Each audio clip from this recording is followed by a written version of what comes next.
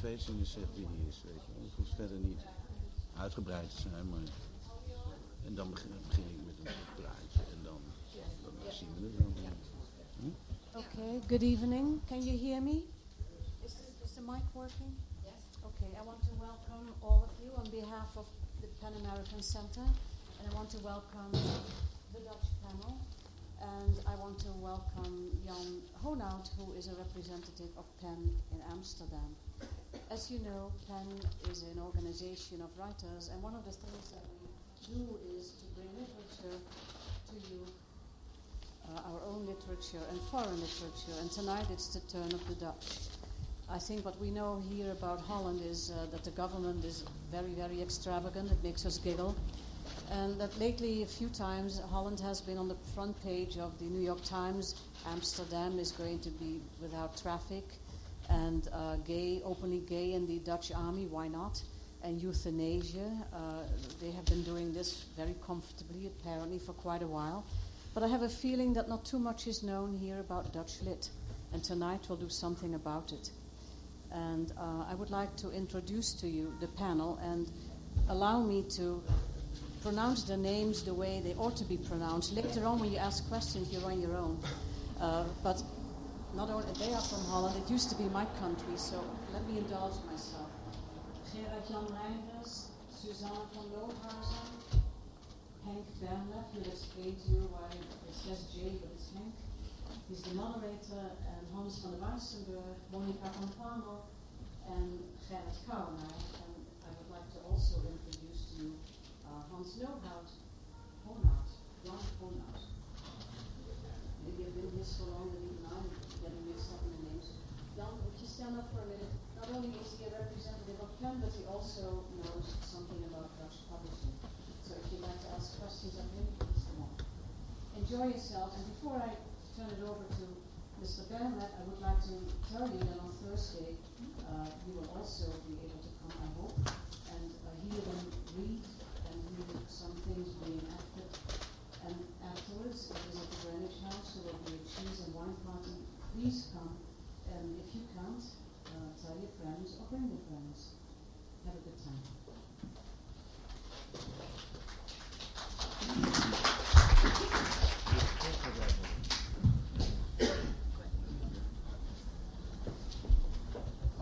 Ladies and gentlemen, part of the audience probably will be Dutch. It's my experience a couple of years ago when I did a poetry reading in Chicago, and all the Dutch poets stumbled through their peculiar pronunciations of English. It only was clear after the reading that there was one American, and he was thinking that he went to a Donald Duck festival. He was trapped because it was in a cinema, and he was trapped in the wrong cinema where this reading was going on. I don't hope this evening will have the same tragic undertone.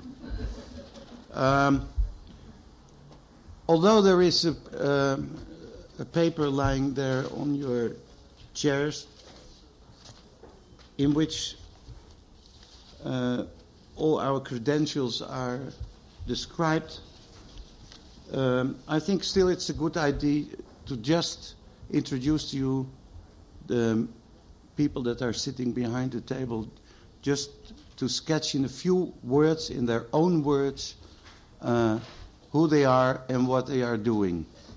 So, from your left, I'll first give the word to Gerardjan Rijnders.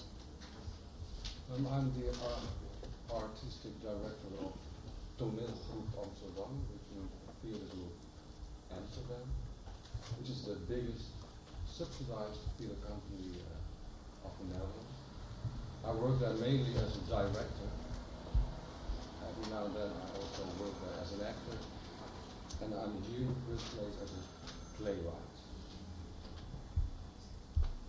Suzanne? I'm Suzanne van Lohuizen. I'm a playwright in Holland. I'm not connected to a theatre group. I'm a free playwright. To say I work in youth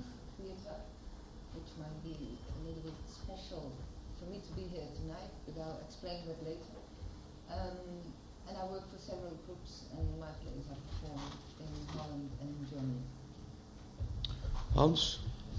My name is Hans from the Waarsenburg. I'm a poet and a writer for children books. My name is Monika van Paemel. I'm a full-time writer. I'm a novelist. And I'm also the president of the Belgian pen Dutch speaking, because I'm the only one who is in Flemish. Gerrit? I am Gerrit Kouwenaar. I'm a poet. I live in Amsterdam. And in former years, I was a member of a group of young poets, when I was not young too, in the 50s, and this was the group of the 50ers, and you know maybe that a little book of the poems in translation a few years ago in the States was published. Okay, after this short introduction, I don't want to go particularly deep into history, but anytime when Dutch people come to New York, they start talking about the past, the foundation of this city, and that's exactly I'm a real Dutchman, so I will start with the same short historical overview and reminding you that New York was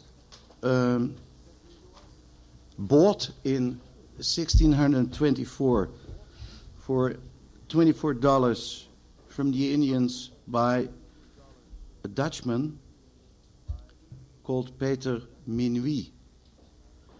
If you translate it from the French into English, it means Peter Night, and it was certainly a very dark night, I think, for the Indians. But that's how New Amsterdam was founded. And if you go, it's a rather long period from 1624 until now, and the activities of the Dutch in this continent left their traces in the American and English dictionary, and I knew certain of these expressions, but I was amazed at a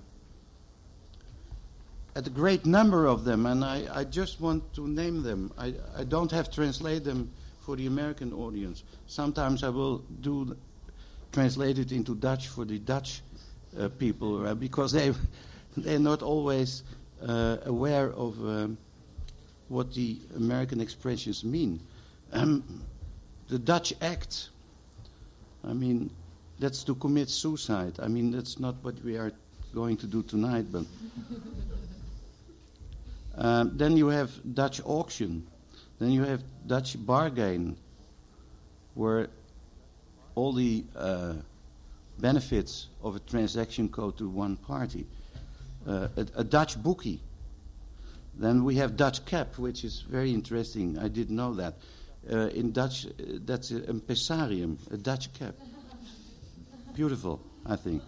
Dutch comfort, schrale troost. Dutch courage, that's the one that's relatively known. Jenevermoed.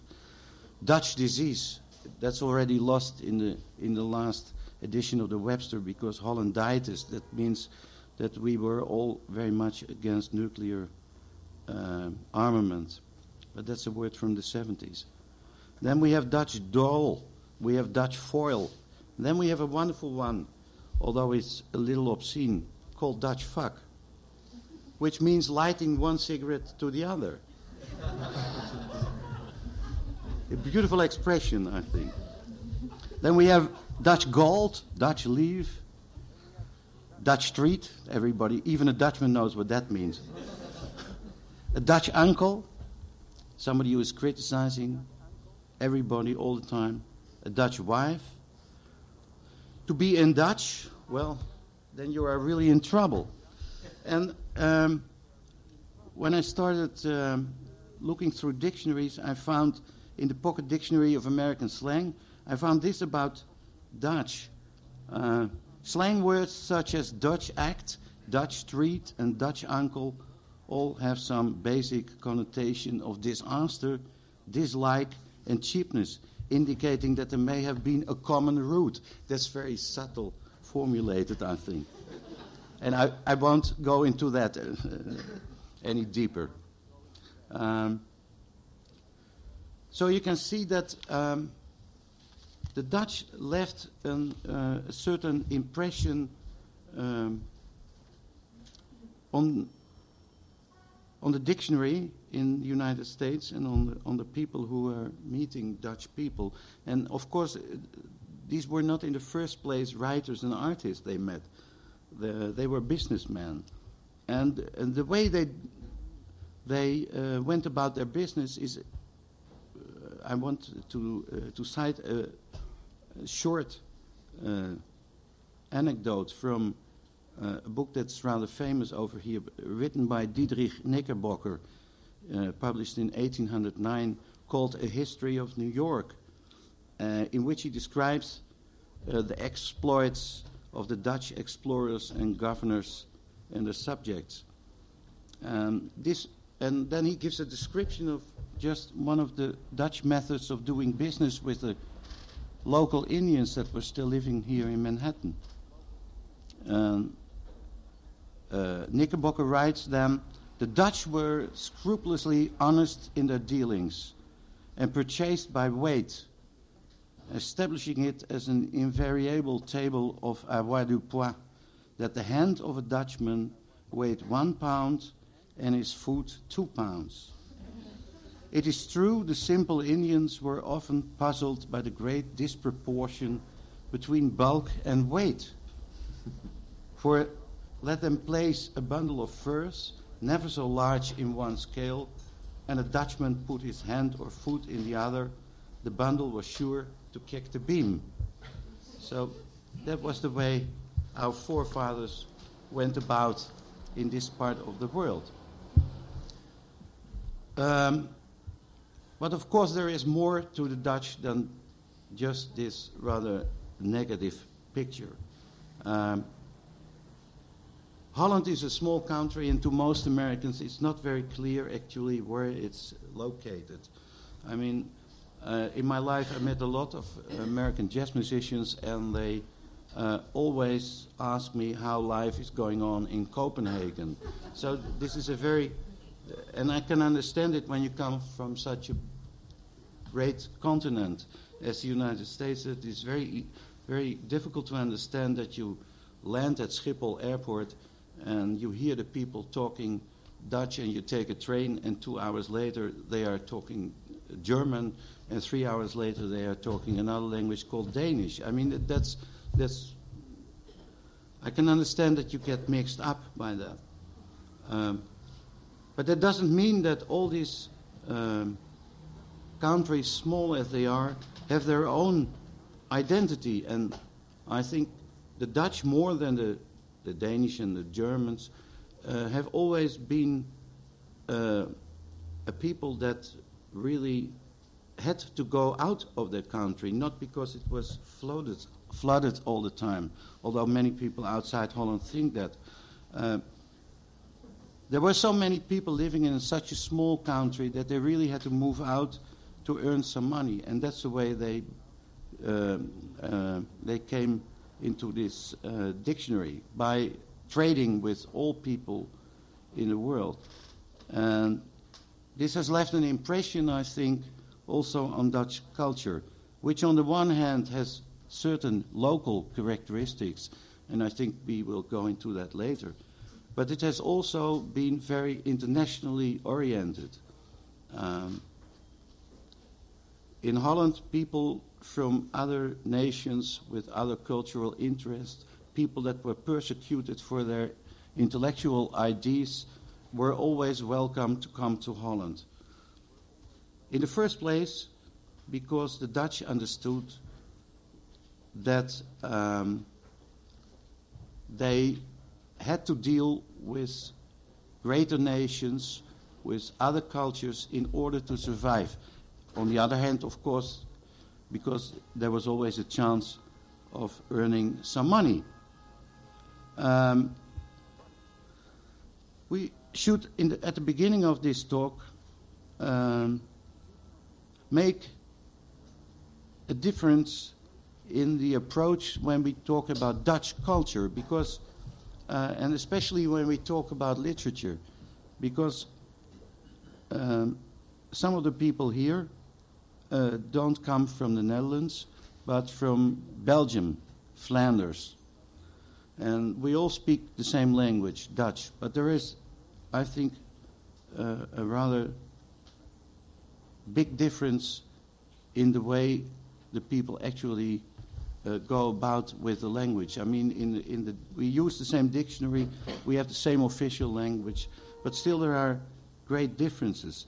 And without going into the history of both countries, that would take us too far, I think that you can say that Dutch culture has a very strong background in the religious Calvinistic tradition, and that the southern part, no, I shouldn't say the southern part of Holland. My God, what a mistake. I mean, sorry, I mean Belgium. The background of the Flemish culture is more located, I think, in the in Catholic religion. And I think, for instance, to make, if you look at the arts, an art movement from the 20s, like the style with painters like Piet Mondriaan and Theo van Doesburg, is typically Dutch and with a strong Calvinistic tinge in it. And while a painter like Rubens, for instance, could never have been, I think, somebody from the northern part of the Netherlands. But maybe this is the moment to ask somebody who really lives in Belgium to comment on it and to make. She's a writer, Monika, and she uses the same language as we do, but still there are big differences. I feel it. And it is maybe interesting for people to know something more about these differences. Shall I? Yeah, sure. Thank you. Flanders is the Dutch-speaking part of a federal state in the Kingdom of Belgium.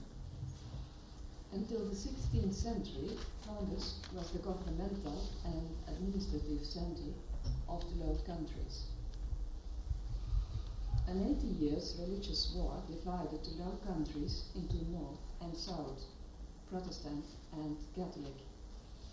A large part of the intelligentsia, of the culture and money, fled from the south, Flanders, to the north, to the Netherlands, which flourished in the 17th century, its golden age. The south, however, Flanders, was impoverished and occupied successively by the Spaniards, the Austrians, and the French.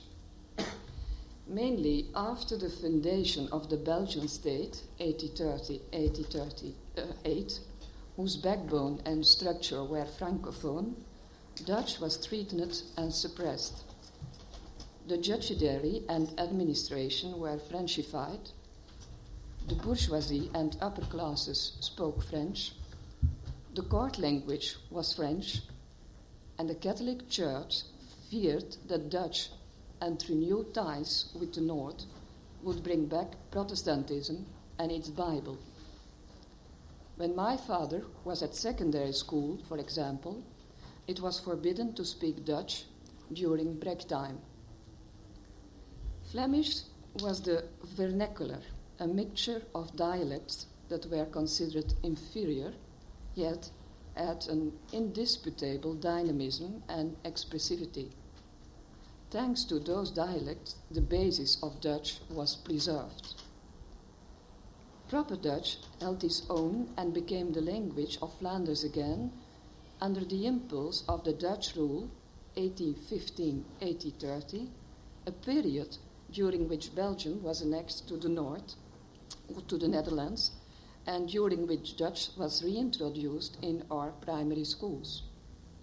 Most important, however, is the fact that the language was also a weapon in a social battle. While the Netherlands managed to remain neutral during World War I, Flanders was largely occupied by the Germans, and for 4 years people fought in the trenches. Since the Flemish soldiers did not understand the language of their officers, French, they died en masse. A few years after the Great War, the first language laws were passed. Today, Dutch has achieved a status similar to that of French and is spoken by the majority of the population. Writers have played an important part in this evolution, which starts with the 13th century beast epic van den Vos Reinaerde, Reinaard the Fox, which opens with the following lines. Willem took it much to heart that one adventure of Reinaard in Dutch remained as yet untold. For that legend he made a search and began to tell it in Dutch, after the French in which it was made. Another famous classic is Charles de Coster's Der Uilenspiegel, that recounts the freedom fight from the Spaniards through the antics of its hero and was originally written in French. Nobel Prize winner Maurice Maeterlinck, who came from my hometown, Ghent, in East Flanders, also wrote in French. It is mainly in the 19th and the first half of the 20th century that writers helped stimulate the emancipation of the people by reconquering and creatively using their language. Two schools are involved in this. Writers who are proud of their Flemish roots and go back to rustic stories and tragedies, and others who explore the world from within their own identity. The former group sticks to those roots and become rather insular, such as priest-poet Guido Gezelle, who tried to invent written Flemish from within his specific Catholic Flemish background. The latter group, with writers such as Cyril Buijsen, who is sometimes exaggeratingly called Flemish Zola, tries to latch onto the Netherlands again and write social and psychological dramas, such as his play Het Gezin van Paemel, the Van Paemel family, which forever ruined all writers' reputation with my family. Although diametrically opposed to each other, the above writers all committed themselves somehow. Whether pro or anti-religion, socially or politically committed, their very language oozes this commitment. Today, this can still be said of modern writers such as Louis Paul Boon and Hugo Claus. Flanders is situated between Amsterdam and Paris. It is a border and transit area. Alongside this, the linguistic border runs an invisible border between the north and the south. And there is the daily confrontation with the French-speaking part of Belgium to boot. For over 150 years, the Belgians have been fighting each other, more or less peacefully, through language.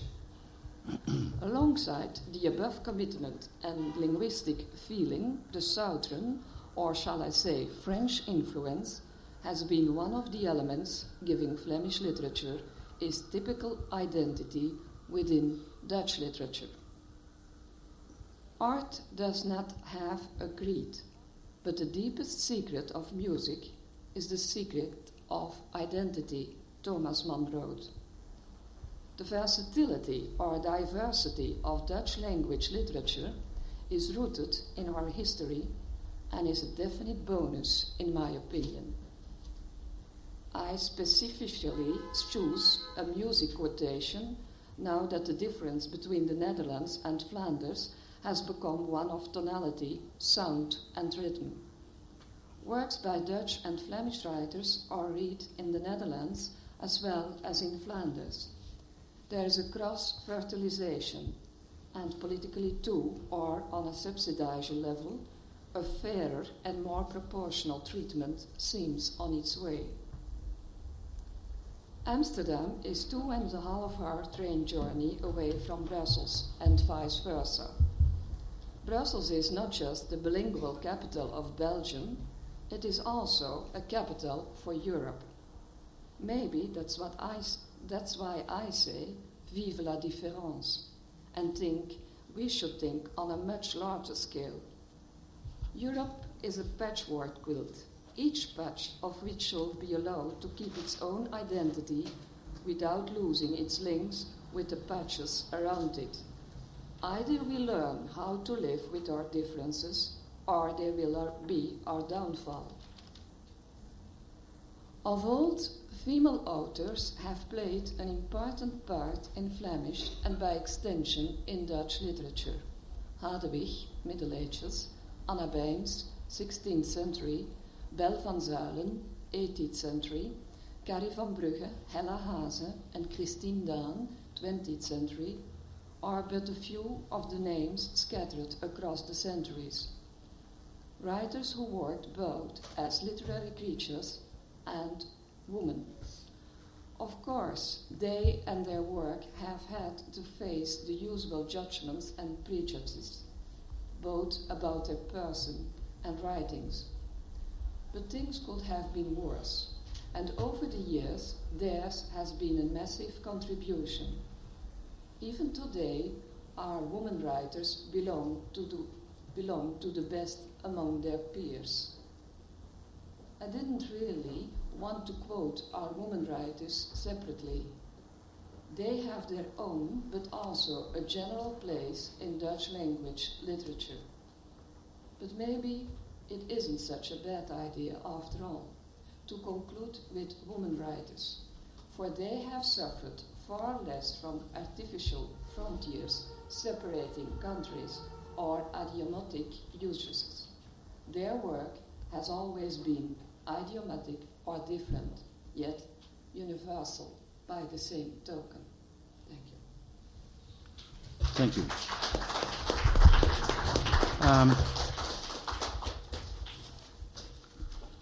Gerrit Kouwenaar, he is, like he said before, he's part of a group that is no group any longer, and they were called the Vijftigers. Most of them are much older than 50 years now, and but they started some sort of a revolution directly after the Second World War, when Dutch poetry was a poetry founded in a national poetic tradition, more or less. There were some exceptions. One of them is sitting in the audience, a Dutch poet who has been living here for a long time already in Brooklyn and even now writing his poetry in English. And he was already, I think, during the war or shortly after, writing poems that were rather un-Dutch, I should say, with strange surrealistic images. And in the same time, Gerrit Kouwenaar and a number of other poets were, for the first time, I think, really internationalizing Dutch poetry, looking across the border and trying to incorporate the poetry from other countries like French Surrealism, Dadaism, etc. What I'm interested because, and this is not just a joke. I never asked this to Gerrit Kouwenaar. Was there an influence of the American poetry of the 20s and the 30s? People like, for instance, Wallace Stevens, Marianne Moore, William Carlos Williams. Did you read that poetry, and had it an influence on your own poetry at that time? I don't think at that time. I think there was no influence of the States. English poetry, French. But later on, we discovered the Wallace Stevens, Williams, but that was already the 60s. Because just after the war, there were no books. There were no books available. No books, and there was no influence possible. And because this is for the audience maybe interesting to know, even if you didn't read American poetry directly after the war, what was your impression when you started reading it? Was it a poetry that was in some way connected to your own idea of how a poem should look, or was it some sort of an exotic poetic language that you had no feeling with? The American... I mean, the American... No, I think the first influence came, as we said, from French and English. That was something new. And then afterwards, we found other things, we discovered other things. And then it was learning from it, but recognizing something. Mm-hmm. Stevens, for example, he did what he had already done, what we want to do, and it was a recognizing of things, but not a complete new world anymore. No. And what about Hans? You come from more or less the same generation as I come from. Mm-hmm.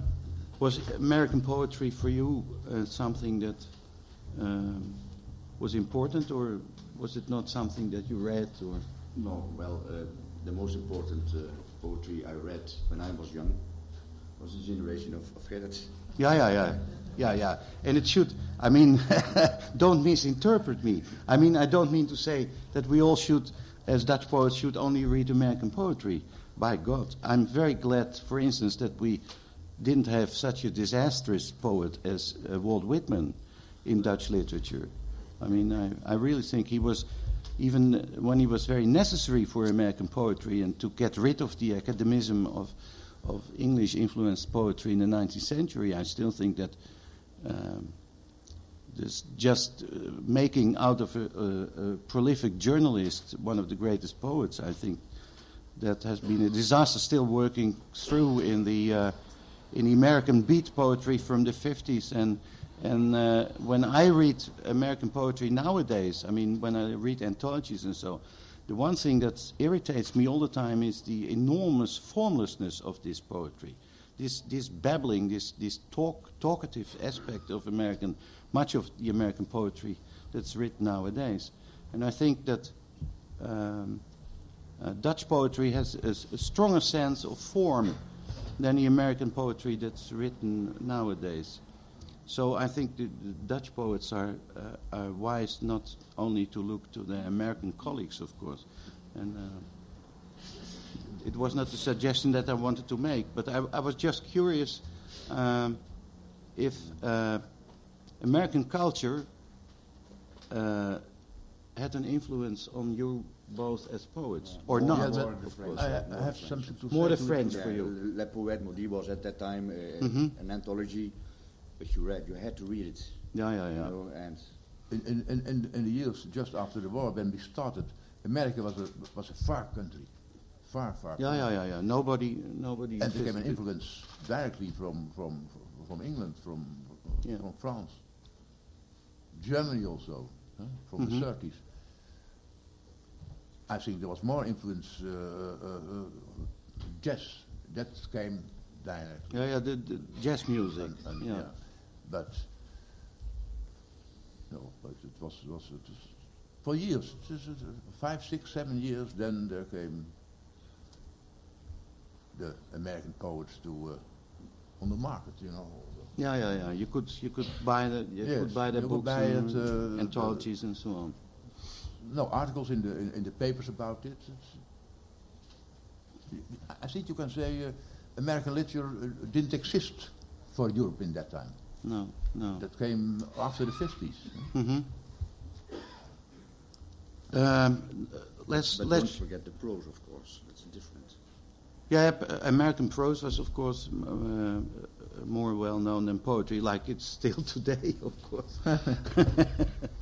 But just for a change, let's go to the other side of the table. People who are directing for the stage, who are writing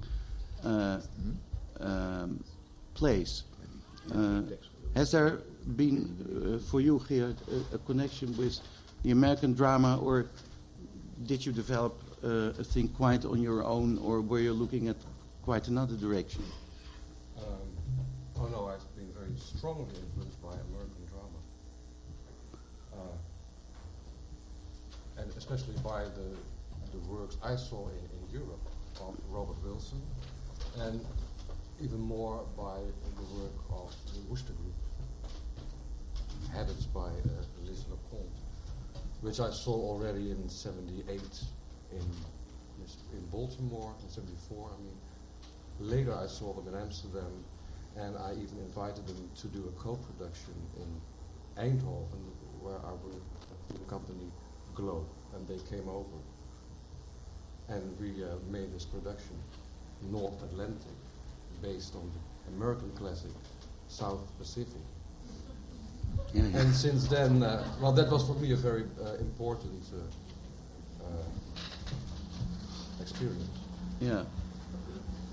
Their way of working and how they develop strange plays and strange productions out of basically classic American themes. Mm-hmm. And my last production, I tried to, well, I did it in my own way, but I wanted to do the same what they always do, starting from a classical Dutch play, which almost doesn't exist, and turn it into something new and valid for today. And so I thought, what is a Dutch classic? Well, we have a Dutch classic, which is the story of Anne Frank.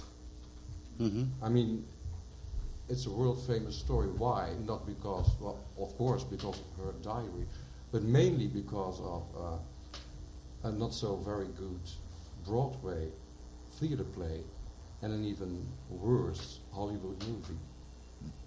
And I used all those things to make a new statement, starting from the history of Anne Frank, about Holland today and how we handle foreigners, minorities these days. Yeah, yeah. So you make some sort of a statement about Dutch, the Dutch attitude towards minorities and the whole development of Holland into a multiracial society, and you compare it to the position of the Jews in the 40s. Well, what's interesting, or what interests me in the Anne Frank story, is that she became a symbol for our brave attitudes against the Germans in the war, which is not totally true. I mean, when you want to take it in a nationalistic way, you have to realize that Anne Frank herself and her family, they were Germans. Méprise, the woman who helped her most, she was from Austria. And the people who betrayed her and delivered her to the Germans, they were Dutch. And that's what not many people even want to realize in Holland. Mm-hmm. And, well, I thought it would be maybe useful to have it about that on stage. Yeah. Suzanne, you write and direct, as I understand, more or less, or you started out as a writer for young people, youth theater. And maybe it would be interesting to... I don't know anything about... Of course, there is theater for young people here too. I don't know anything about it. And I had a feeling that this particular form of theater making, although it's not particularly well articulated to say it's a form, it's an approach to the theater that when I saw plays for children in the 60s, it was very clear to me that these were written by adults that were more or less looking down to children. And this whole thing developed into a completely new approach, and that's quite successful in Holland at the moment, I think. Maybe you could comment a little on that. I wrote something down, I think.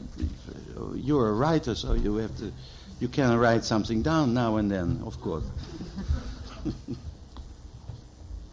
In answer to your question, if I feel influenced by American literature or American playwright, I can be rather clear that I think that's not the case. I've been very much influenced by English writers, British writers, Ezra, Pinter and Beckett, but American literature is far more out of my personal sight than, for example, German literature or the two British writers I mentioned. Mm-hmm.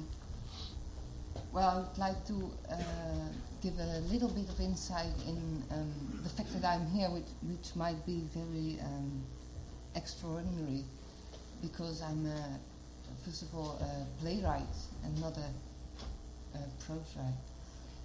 And then for youth theatre, which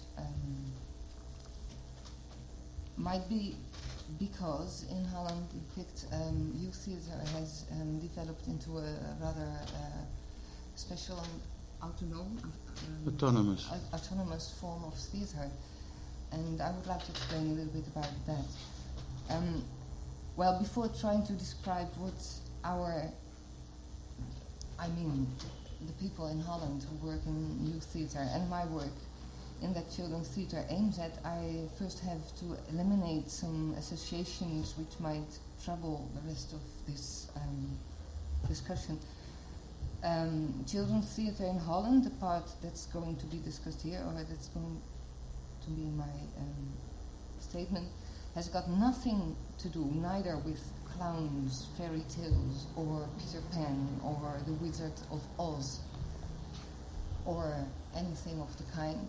And it has got nothing to do with educational or didactic or even political premises, as we suppose when we talk about children's theatre.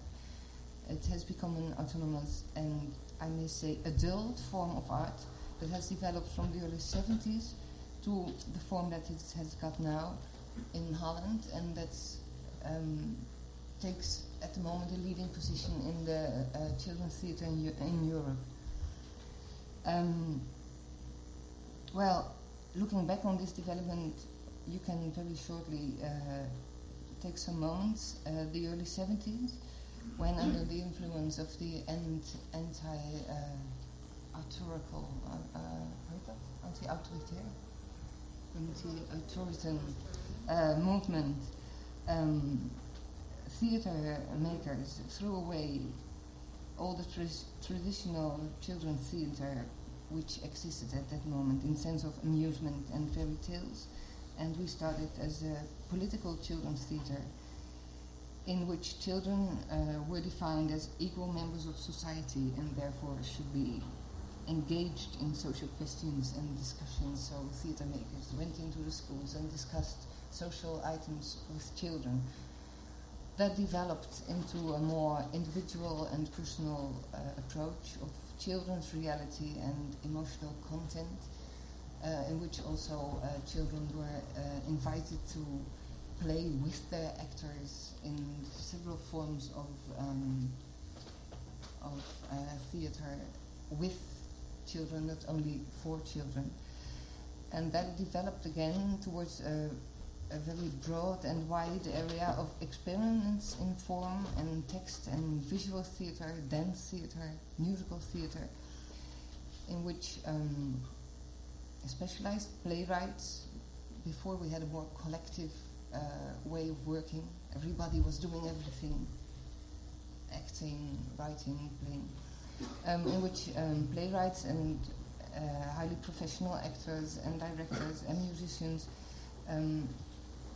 over and over again renewed their artistic aims and made performances that challenged borders of what could be offer to children in theatre? That was always the question. What can you do for children? What are children able to receive? Well, I think Dutch youth theatre in its actual diversity can be said to be based on a few rather very simple premises. First of all, that children are not stupid. That children basically are not different from other people. That they've got the same emotions and receptions as adults, although these emotions and receptions are experienced in a different context. And that is that children are in an exploring and gathering phase of their life, receiving, not adding up their experience to other experiences they've already had, because they're able to look new. And the fact that their lives are new makes them a very actual audience, a very here at the moment audience in theatre. They are not bothered by expectations or rejections towards what they see in theatre.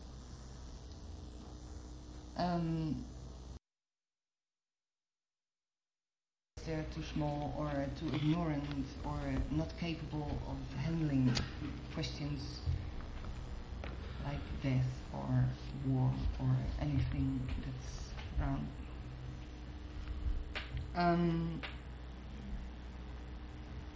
Well, our premise towards children is not to amuse them, not to pass their time or to keep them off the street. We've got television for that. The challenge for artists in youth theatre is that you can offer children experiences, all kinds of experiences, visual, emotional, verbal, textual, musical, movement, which are new to them and which children are very willing to receive. And once this is being stated, there is a large area opened for artistic experiment. And then there are no restrictions anywhere for what is or is not possible to offer children as a theatre experience, I think. Well, in Holland, often last years, the discussions have been around that question. The surprise of adults, an adult audience that come to see a youth play, that what they saw in a youth theatre play also was apt for children at all. I mean, they say, that's not for children, you should not confront children with things like that. It's too difficult, it's too artistic, maybe. Mostly they stated that you shouldn't challenge children that far in either form or content. The underlying question of this surprise, as I see it, mostly was that they think if I, as an adult, can experience the play without having to lower my reception to a children's point of view, to a children's level, how is it possible that children also can receive the same play in the same way as I, as an adult, do? Well, the experience is they can. Children can. They can, as they can watch a Picasso painting or a Matisse or a Van Gogh, without the background of intellectual understanding, just looking and taking the thing for what it is and receiving it in another way than an intellectual way. And I think as theatre is first of all a form of art that appeals to sensual receiving, to looking, listening, feeling, experiencing. I think therefore that, in my opinion, youth theatre in Holland is the place where you can experience theatre in its most pure and essential form, because the artists in theatre have found that opening in children's theatre to experiment with theatre. Well, some information in Holland about 9 youth theatre groups have got a structural state subvention. That's to say they can work with state money for the next 4 years. It's a new structure that lately have been built up. Another about 5 or 10 groups work on yearly incidental subvention. Some of those groups only play in regular theatres. Others only perform in school classes and gyms. Gyms, it's called. Yeah, that's okay. That, of course, means a very big difference in artistic forms that they have developed. And in the last 5 years, a rather large repertorium of children's plays have been developed by 5 to 10 youth playwrights in Holland. And those plays vary from adaptations of classical pieces. Greek, Shakespeare plays have been adapted for children's audience. Absurd drama, but also realistic plays, folk stories, history stories, or new drama on issues as war, death, as I told. In fact, the whole range of what you can find in adult theatre, all the parts of plays, are to be found in the plays which are developed for children lately. Well, and these plays are played all over Europe in other countries because the way we have developed this repertorium is not yet known in other countries, so they're very willing to take these plays and try them again for other audiences. So far. Okay, thank you. Up till now we have been talking about the attitude of Dutch artists towards American culture. Let's turn the whole thing around now and put it in another way.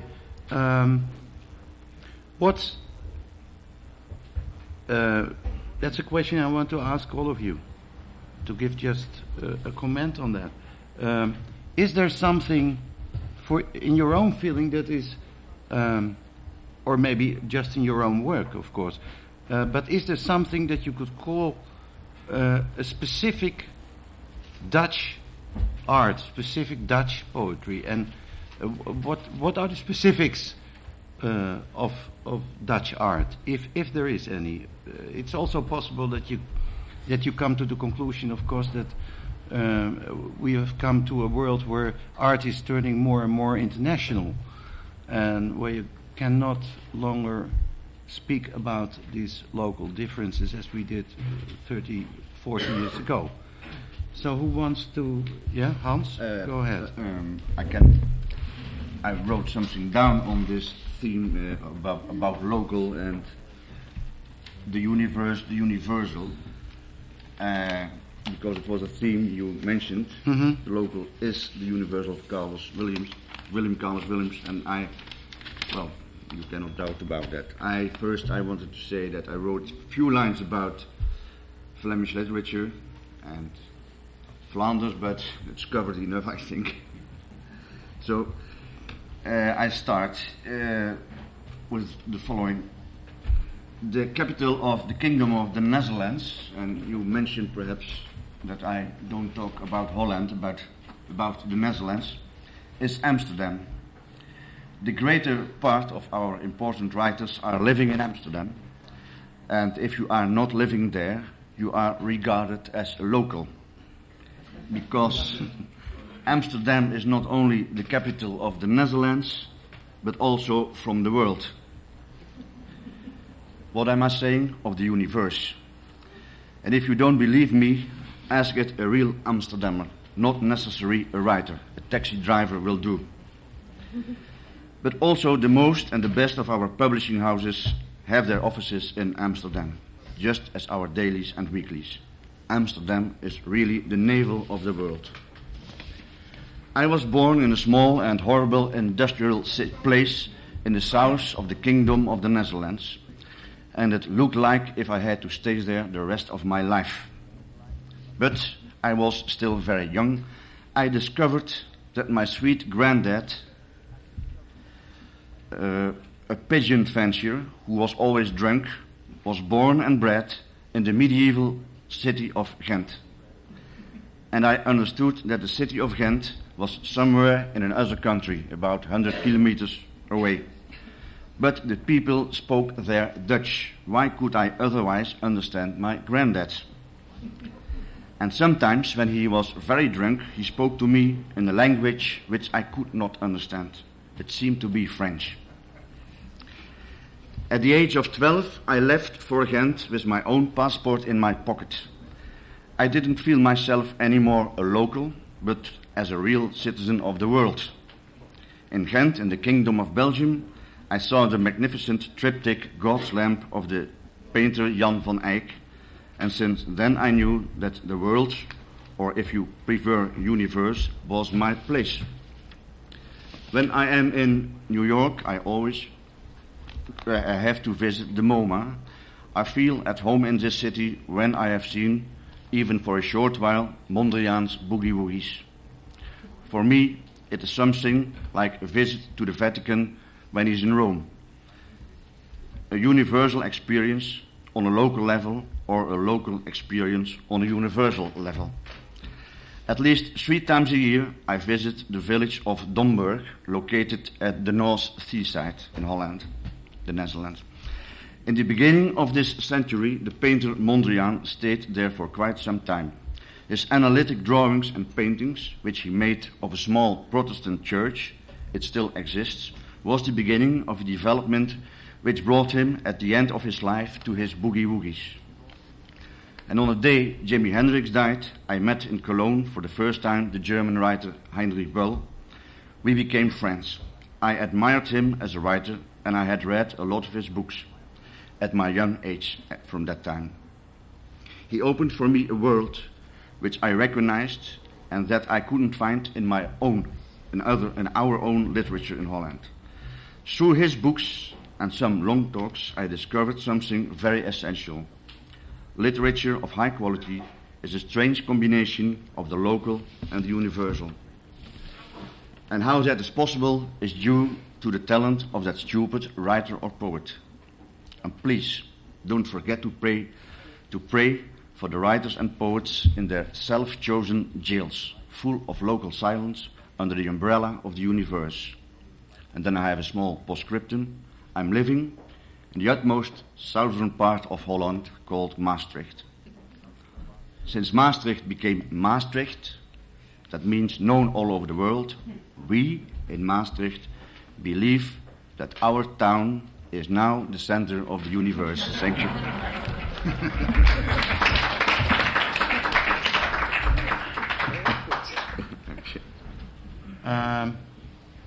I'd like to ask Monika if more or less the same question. If you think that there are, you're a novelist. Are there, in your opinion, specific characteristics for the novels written in Dutch? And you may make a division, because I think there is, between the novels written in the Netherlands and the novels written in Belgium.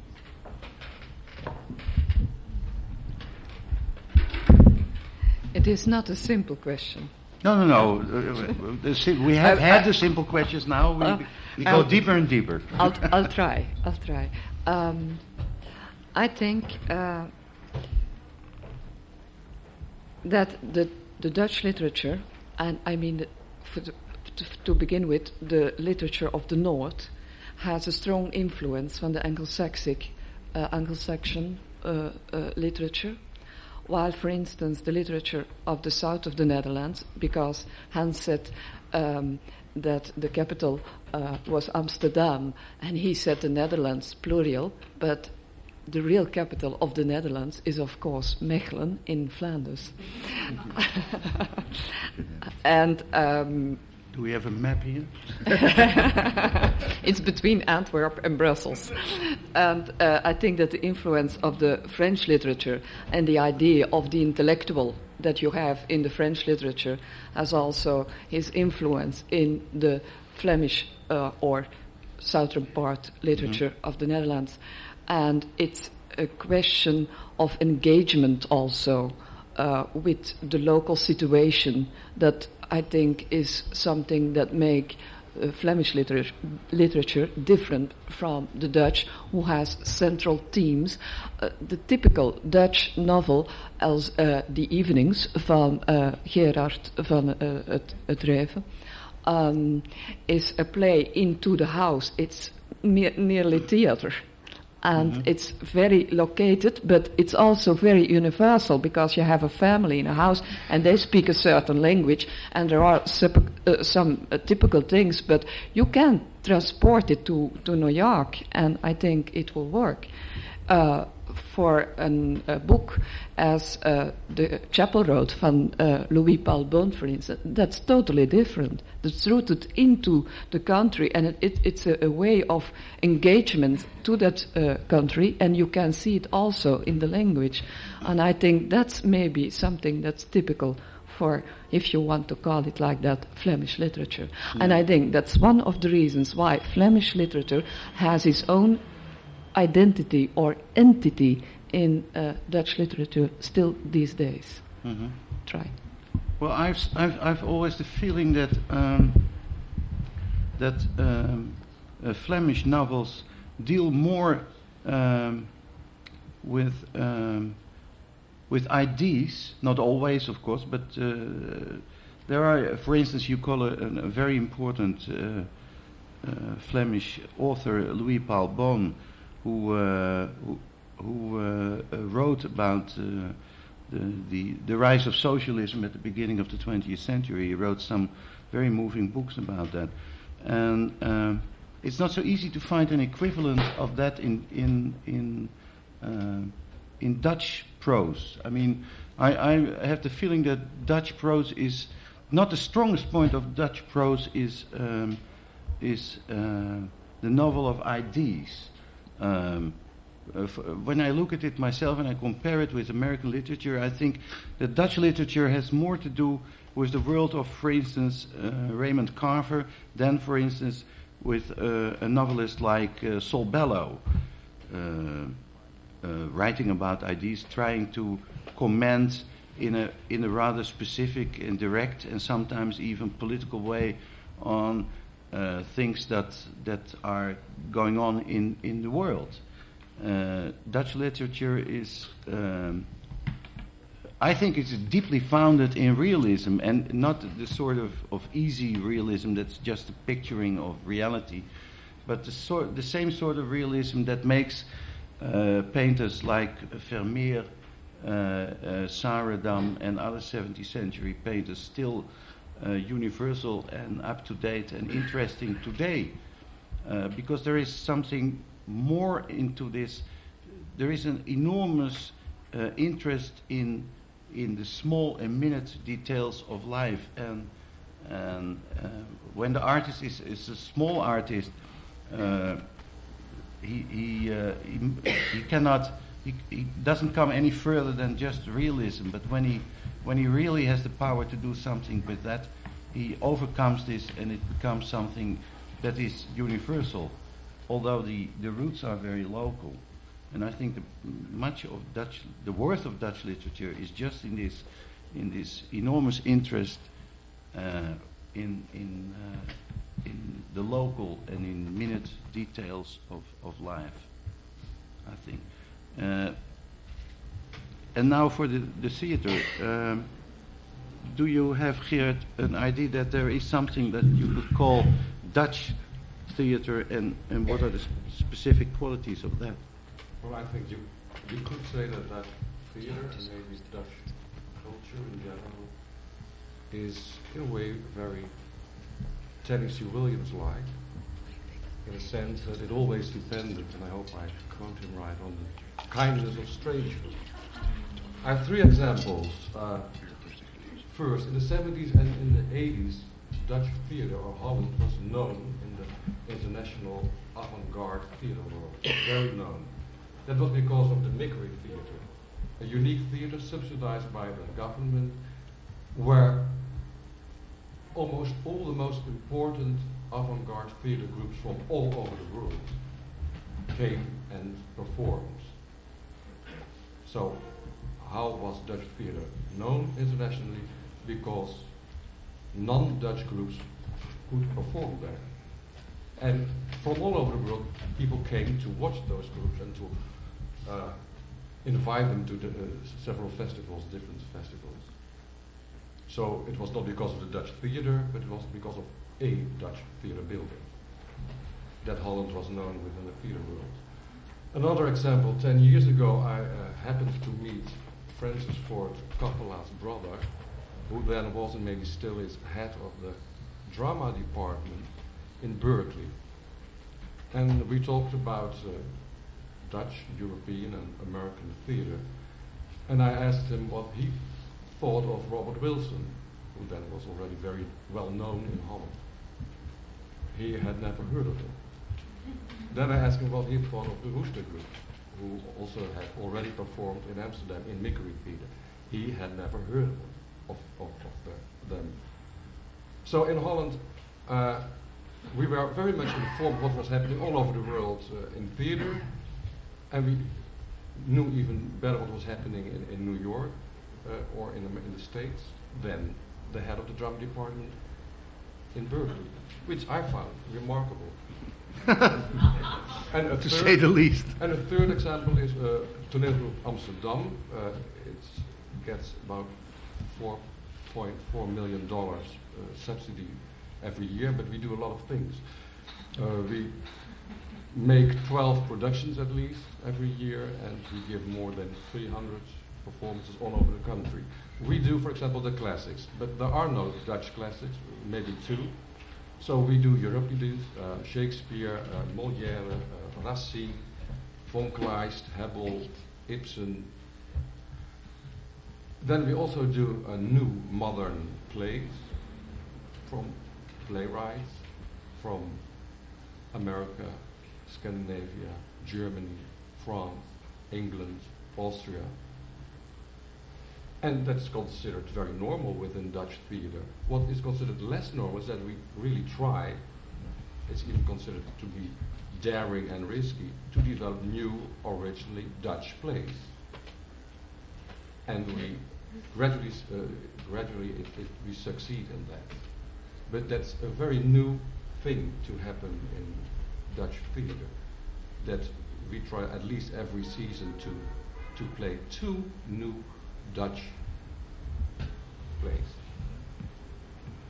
And but I think what is maybe essential in Dutch theater, that is this international orientation, which has to do with our history, as you already explained.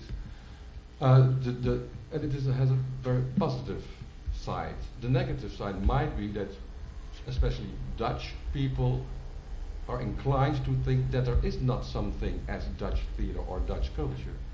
And I think that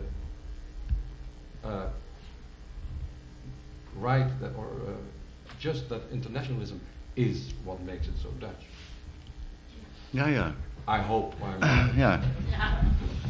So we are the most internationally oriented people in the whole world, even though we are a very small country.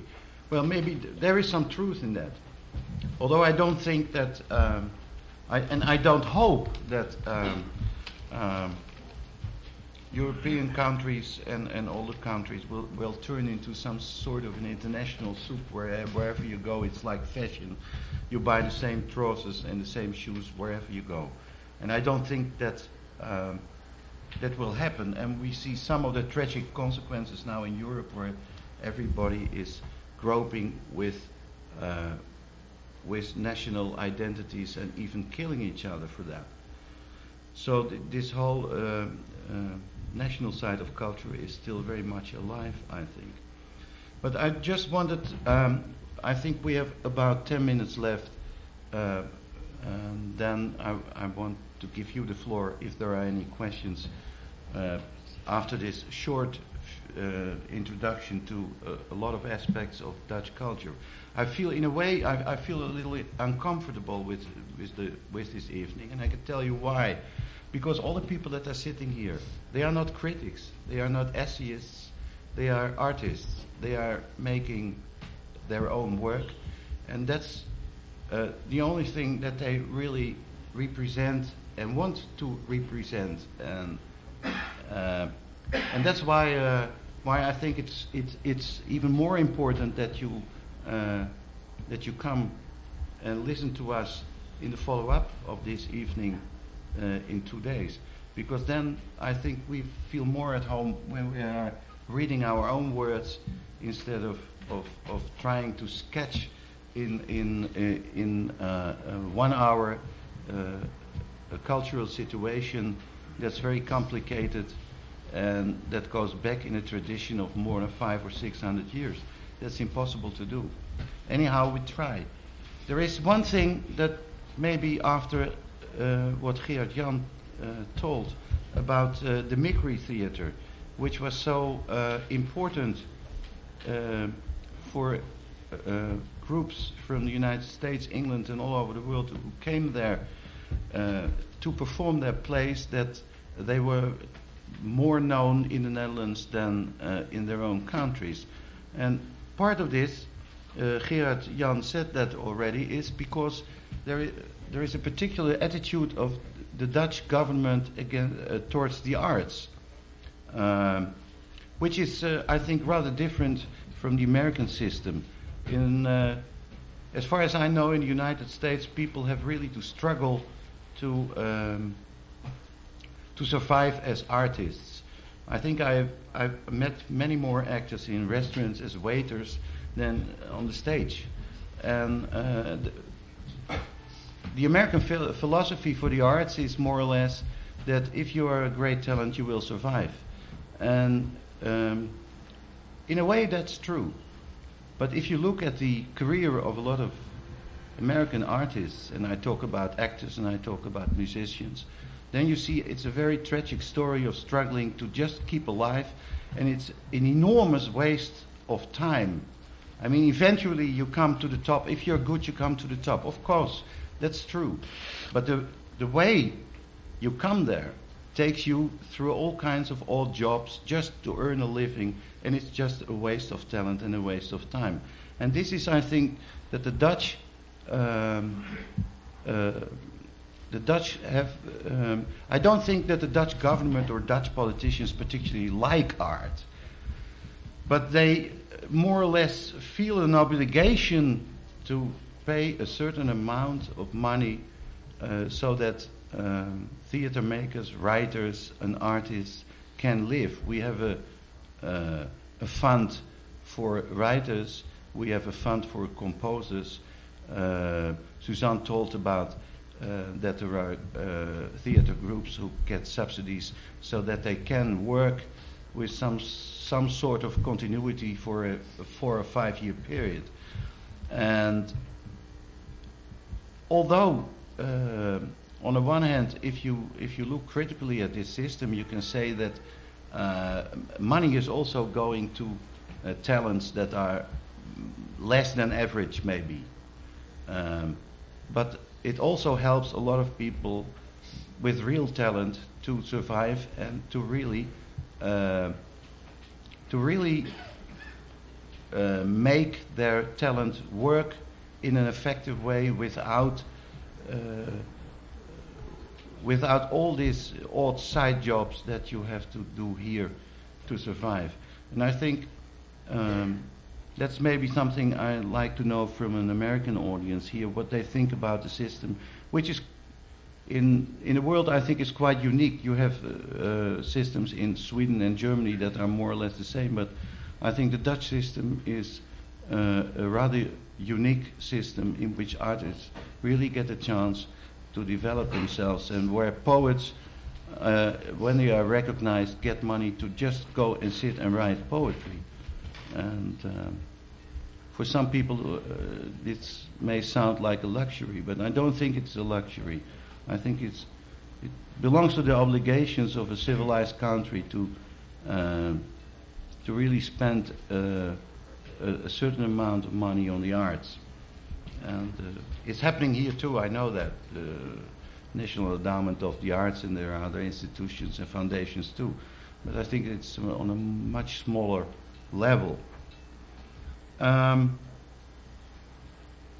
I think maybe it should be interesting to know from some of the people at the table here what their attitude towards the Dutch subsidiary system is. I mean, It's quite simple. I like it. you like it. You like it. Because you don't have it that way in Belgium. Gerrit, maybe. Yes.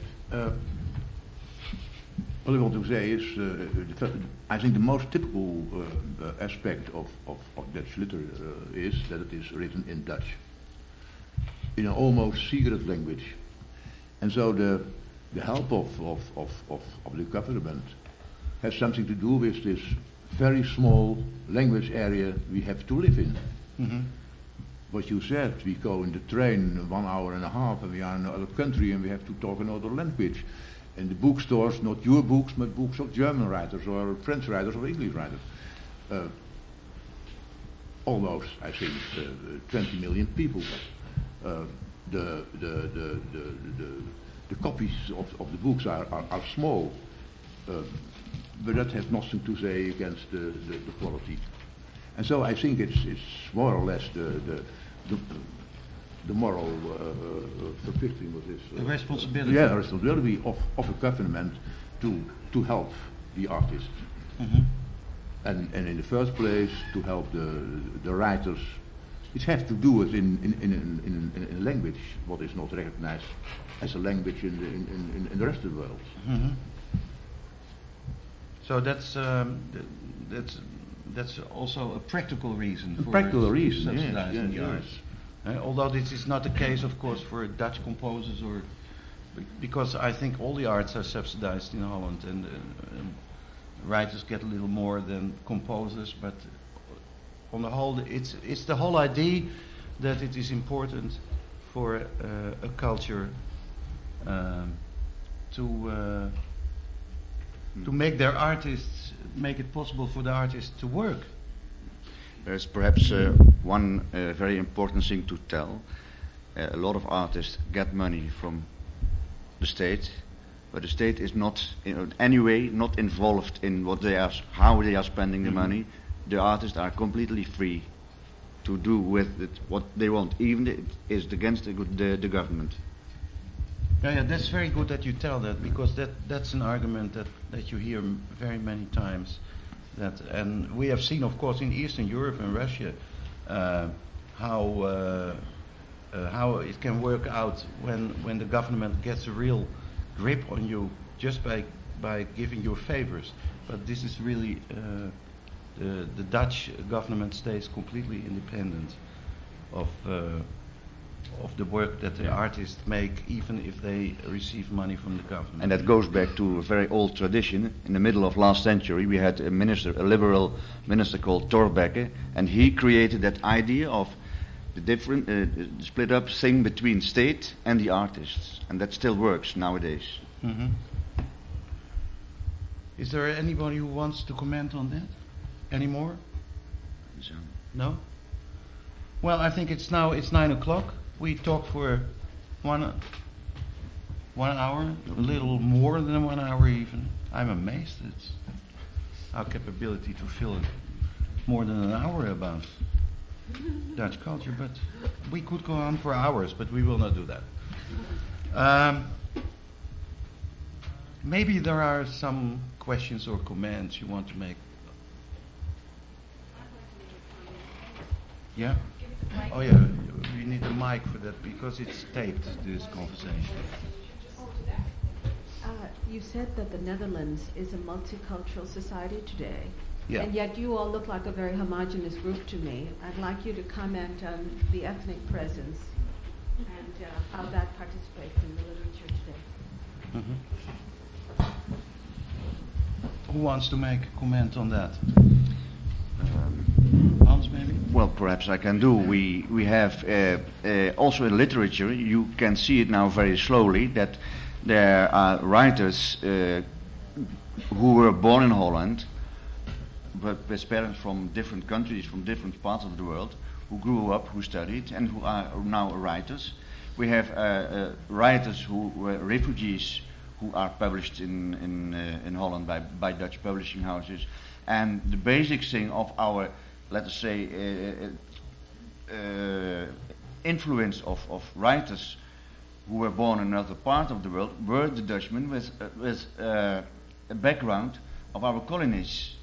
And they are, for instance, the literature about our former colony India, which is now called Indonesia, is very important. We have a very interesting literature about that with a very old tradition, for instance. And we have from our former colonies, like for instance the ABC Isles, Curaçao, Aruba, and so on. We have writers which write very interesting novels, especially because they are a mixture of this Dutch Caribbean culture.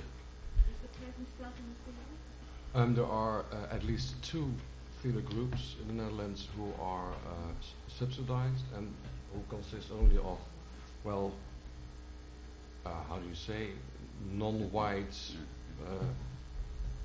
Dutch people, actors, directors, and I think it is good because they have the chance to develop their own style of theatre making.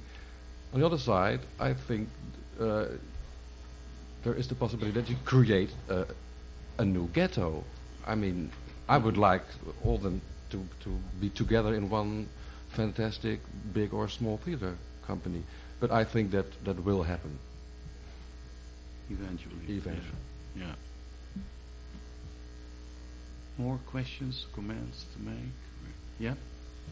The lady over there. Yeah. Is it low enough? Hmm? There we go. Okay, let me see if I can formulate this. I've spent a fair amount of time in the Netherlands. My grandparents, this is very American of me, but my grandparents, as Rijn knows, came from Amsterdam. They were Dutch Jews. They came here in the early part of the century. They met here, blah, blah, blah. And Holland has in ways been quite kind to me in terms of my working there.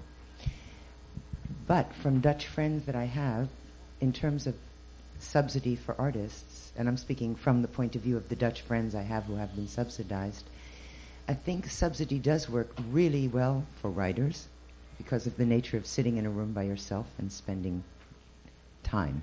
Yeah?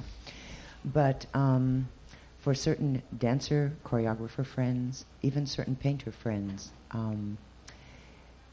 the thing about having to wait tables, and I agree with you, I mean, it's a huge waste of time. But the thing it does show you is, first of all, what the form means to you if you do keep going forward with it.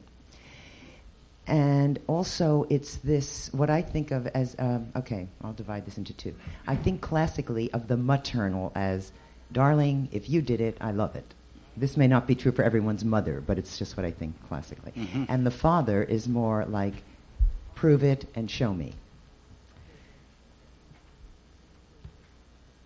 I think in some way that the idea of a subsidy, or when there was, if I'm not mistaken, a sort of kickback in painting, like if a Dutch person bought Dutch painting, they would get a certain amount of something given back by the government.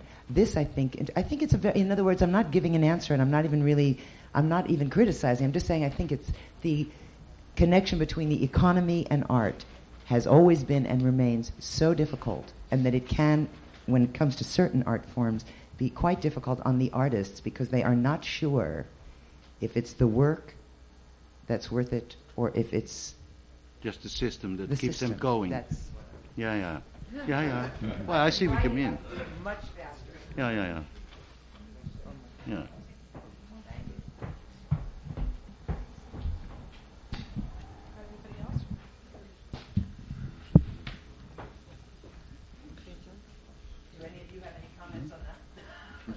Well, I understand what you mean. I mean, but I think it's dangerous and even very romantic to say that an artist has to suffer.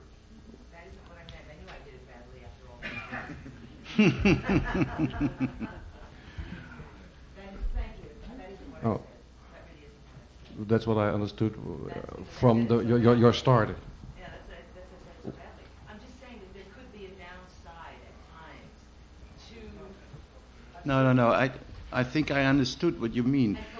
There is a certain danger that such a subsidiary system, like we have for painters, for instance, can work in such a way that painters are only working for other painters if we're a small public, and the subsidiary system keeps them going, and they really never discover if their work has a value for the public or not. This is the same what Saul Steinberg told me a couple of years ago about the development in modern art. He said, today there are too many artists that are born and made in the museums and not in the outer world. And this is the same danger that such a system could have for artists, for certain artists.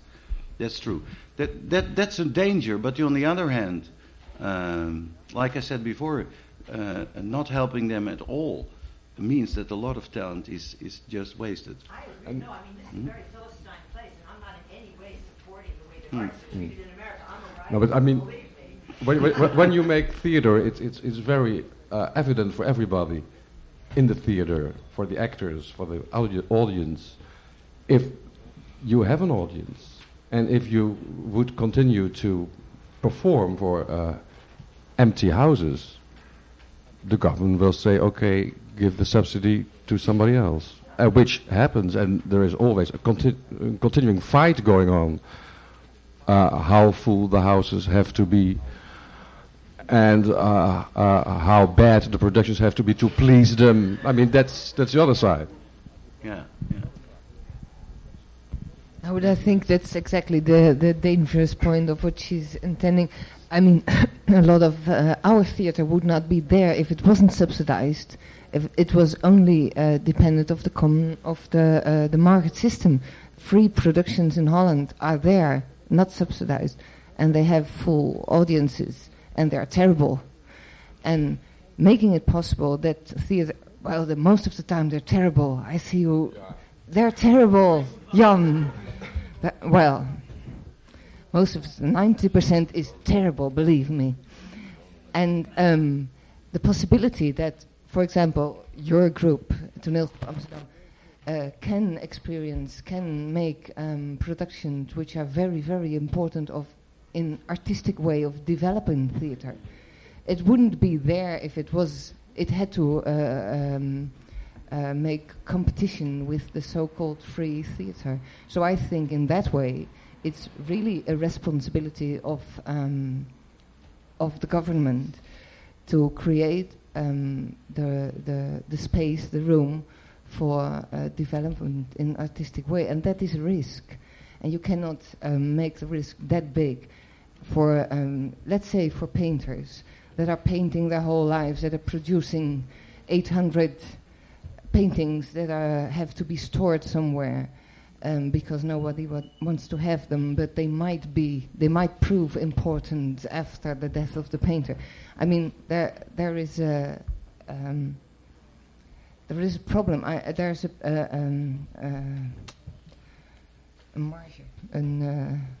there's a discussion which has the artist to prove and which has the government to take as a risk.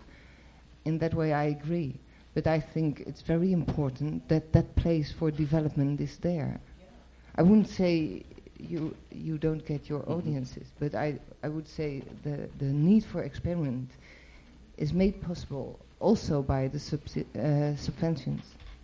Well, I was also very interested in what Bernlef said about the separation, I don't believe that, the separation between art and state, which is like in America, the separation between church and state, but I'm much more for what he's talking about. I think it's really great. Yeah. Well, maybe I